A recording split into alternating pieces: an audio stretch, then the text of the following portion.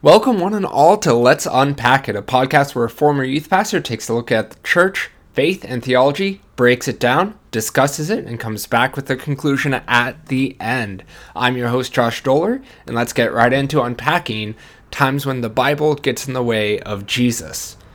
So, first, I want to preface this whole thing with saying that I do believe that the Bible is, real. It is written about a real person, Jesus. It's an integral part of living a Christian life. It has fantastic teachings and life lessons and insight into who God is, who Jesus was, and what it means to live a Christian lifestyle. But for me, the reason why this episode is happening is because I feel like a lot of 21st century American Christianity has ruined the beauty of it. We take this collection of books written by a specific people group in the Middle East that was written over the span of 6,000 years from each other, all talking about the same relationship with this singular God figure. So that's 6,000 years of a completely different culture, different part of the world, different part of our history as humans. All right. History of everything, really, and we don't give it the proper respect that it really deserves. Now, I know for some of you out there, it's probably weird to hear, not giving the Bible the proper respect that it deserves. What do you even mean by that?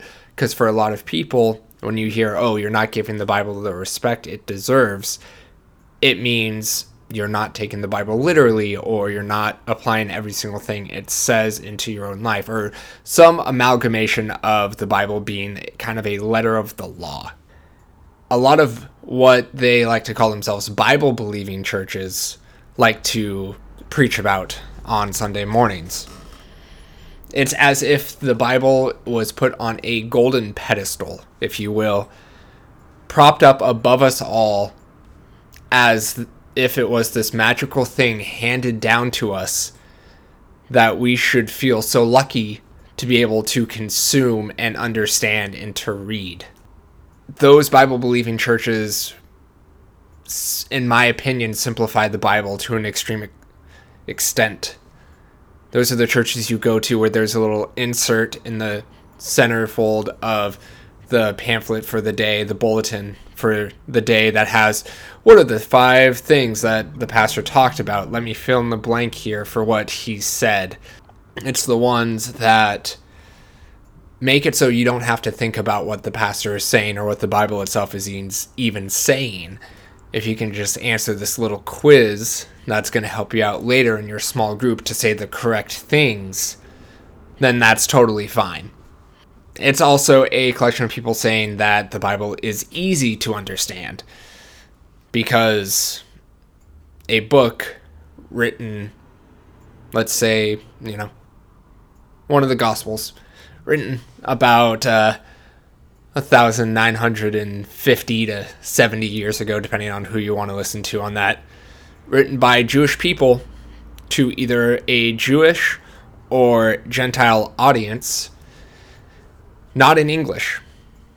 That's been translated into Greek, and then from Greek into Old English, and then from Old English to where we are today by multiple different people. There was a group of people in about the year 400 who decided what was going to be added into this new Bible and what wasn't. Something about that makes it sound like it shouldn't be as easy as people like to make it seem.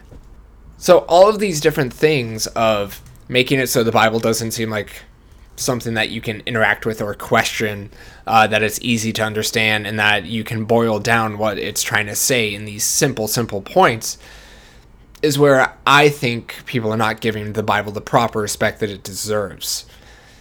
I'm not saying that it doesn't have any importance to Christianity. It has the utmost importance to Christianity.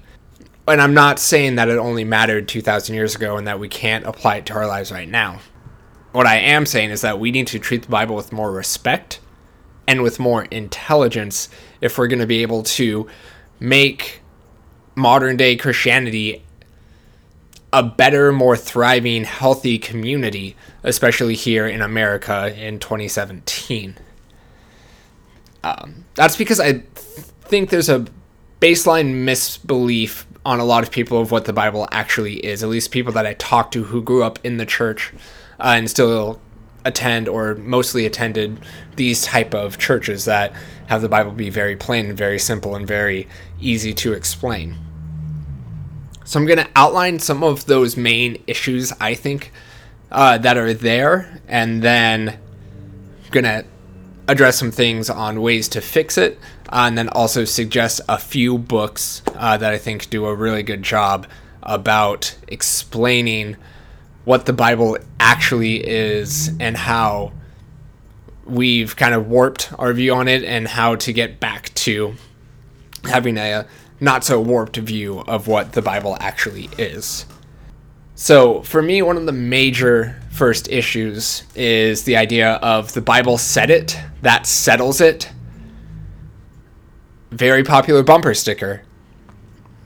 What do you mean when you say that, though? Because the Bible says a lot of things. The Bible says a lot of things, but I want to bring it back 1 second really quick.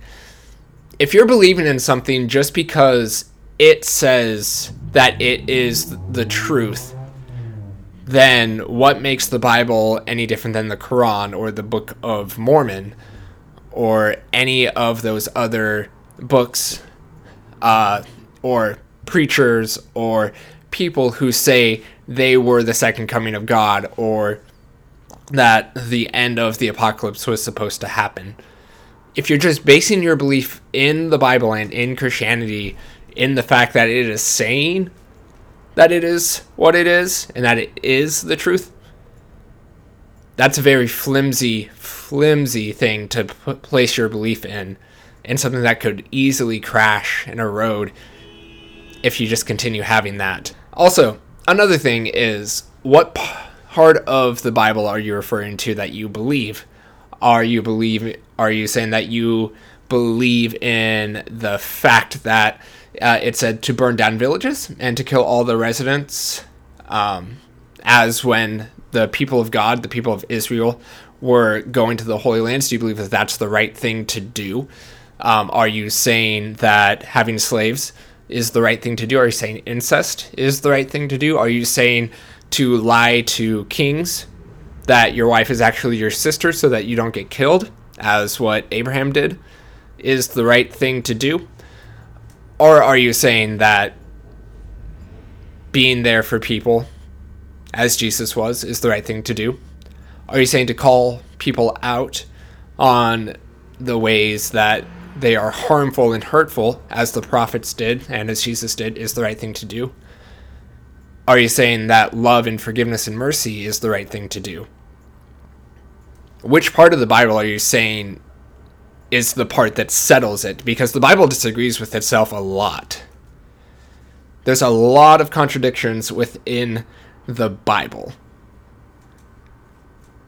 If you're advocating for the Bible settling every single argument, you're advocating for every single word of the Bible being 100% truth and 100% accurate historically, which is just not the case when you look at what the Bible actually is, especially in the Old Testament, which a lot of people like to refer to when it comes to talking about war and conquering and a Christian's ability to do so and stuff like that. The Old Testament specifically was written as a history of a people group. It was written after all of these events happened, or through these events happened, and it was collected, together in about 400 BC, give or take, is the last known writing. And the Old Testament was the only thing that people had to go on in Jesus' time. But when you look at that, it's the history of the people group coming together, poetry, philosophy, prophecy, a lot of those things mixed up together. The history, the prophecy, and the poetry and the teaching all mixed together. So what is poetry? What is history? What is teaching? What is 100% historically accurate? What is written after the fact to kind of justify the things that they did. These are the questions you got to ask yourself about the Bible. And for me, Pastor John Mark Comer up in Portland, he is the lead pastor of a church called Bridgetown Church. He's written a few books. He once said something about the contradictions in the Bible and the idea of taking the Bible 100% seriously, and said, if the people who said that they took the Bible literally actually did, we would have a bunch of people without their right hands running around here. So what I'm saying when it comes to taking the Bible and simplifying it down is saying that you're not treating it with the correct history and understanding and respect that it deserves to be had. Because it is a beautiful collection of texts with some of the best poetry that we have on record today, and some of the most important looks into what society looked like back in those days that we have, or at least the most easily accessible. It's, 6,000 years of people writing about the same God. The people who wrote about the stories of Genesis and the people of Israel being freed by their God is the same God that Paul is writing about in his jail cells in Rome. It's the same God that has the complete history of a people group from saving them to their lack of faith to a savior coming to them, and then this new idea of who a child of God is. The Bible is also the entire history of the Jewish people from when they were freed to 29 to 33 AD, depending on how you want to look at historical dating of the Bible. It's a collection of writing from people who wanted desperately more than anything for people to know who this man Jesus was, the Savior, before they died, because they thought that Jesus was going to come back in their lifetime as a Savior. It is a beautiful collection of all of these different things. But that doesn't mean it's a simple book that you can decide to bend it to how you want it to sound, or to say the things that you want it to say. That kind of goes into my second thing with the Bible, is that we, especially in America, love to pick and choose what the Bible says and make it fit to our own understanding and our own ideas. This idea of apologetics, that we need to argue the validity of the Bible to non-Bible believing people, and that if we have reason and we have fact behind everything, that we will be able to defeat the non-believers in argument, in intellectual combat, and therefore we will prove God exists. And I don't really know what the end goal of that is, because to me that is not really what the Bible has ever been about. When you look at the Bible, when it talks about itself, and when you look at the early church specifically, they're not using certain semantics and phrases that the Bible, for them, would be the Old Testament, had in itself to justify why they're saying the things that they're saying. They're saying, hey, this man Jesus existed. Here's the stories we've told you about Jesus. Here's why you should believe us. But it's stories. It's using the stories of Jesus and referring to things that people already know to say, and here's a new understanding of that. And even when you look at Jesus himself, he said, I'm here to fulfill the law and the prophets, which is what the people of the time would refer to as what we know as now as the Old Testament, but the Bible in general. Back in those days, whenever Jesus would reference the Old Testament or the law and the prophets, he would do so in very subtle ways that for a first century Jewish person, you knew those stories back to front. It also spoke to you because you were also under Roman oppression, which is also something that a lot of people don't remember when they look at specifically the New Testament. we in America, 21st century America, we come from this place of power, especially if you're a white evangelical. If you're a white evangelical male, more so. But we white evangelicals have made up most of the people in America when it comes to polling, at least for its entire history. It's only recently that hasn't been the case. The New Testament, those collections of writings about Jesus, came from people who were following Christianity illegally, being crucified and being thrown in jail for believing in what they believe. So it's a completely different power difference. And if you can tell me that it is simple to take that understanding of following something illegal, knowing that you could probably die if anyone found you distributing these things and believing these things. So how can we possibly, as 21st century Americans, especially white ones in my personal experience, male, middle class, I can't relate in that sense. So when we look at these texts and these scriptures, we like to just pick and choose the things that make us feel good about ourselves and feel good about the things that we believe, whether or not they're actually Christian ideas. You can find passages in the Bible to support almost anything that you want to have it support. You want it to support slavery?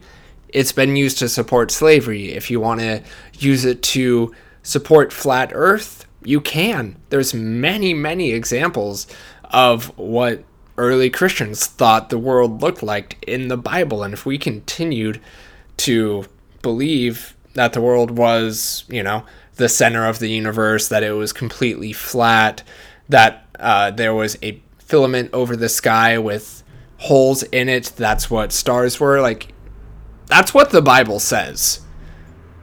The Bible also says that women shouldn't have head coverings, and the Bible also says that there are just reasons for war, and the Bible also says that there's never a time for violence.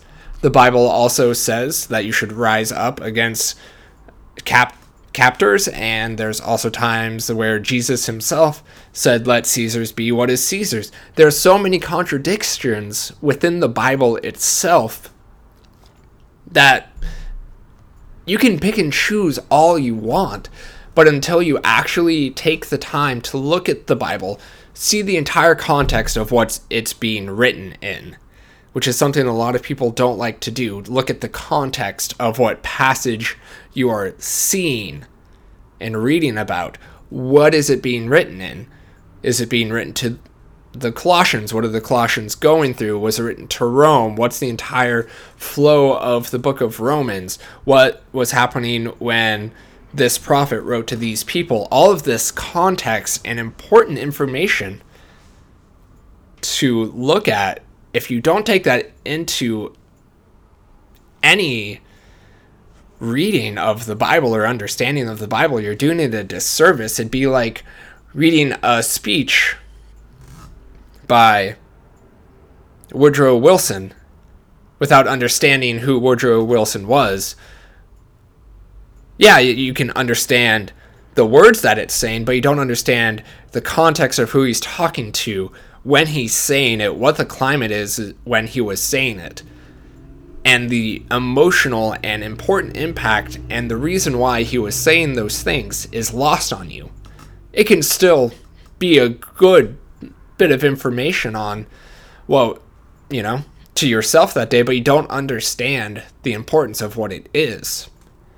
You can't just pick and choose what the Bible says. The Bible disagrees with itself, and the Bible is going to disagree with you, which is one of the biggest things I personally had to get over, is the idea of the Bible disagreeing with me.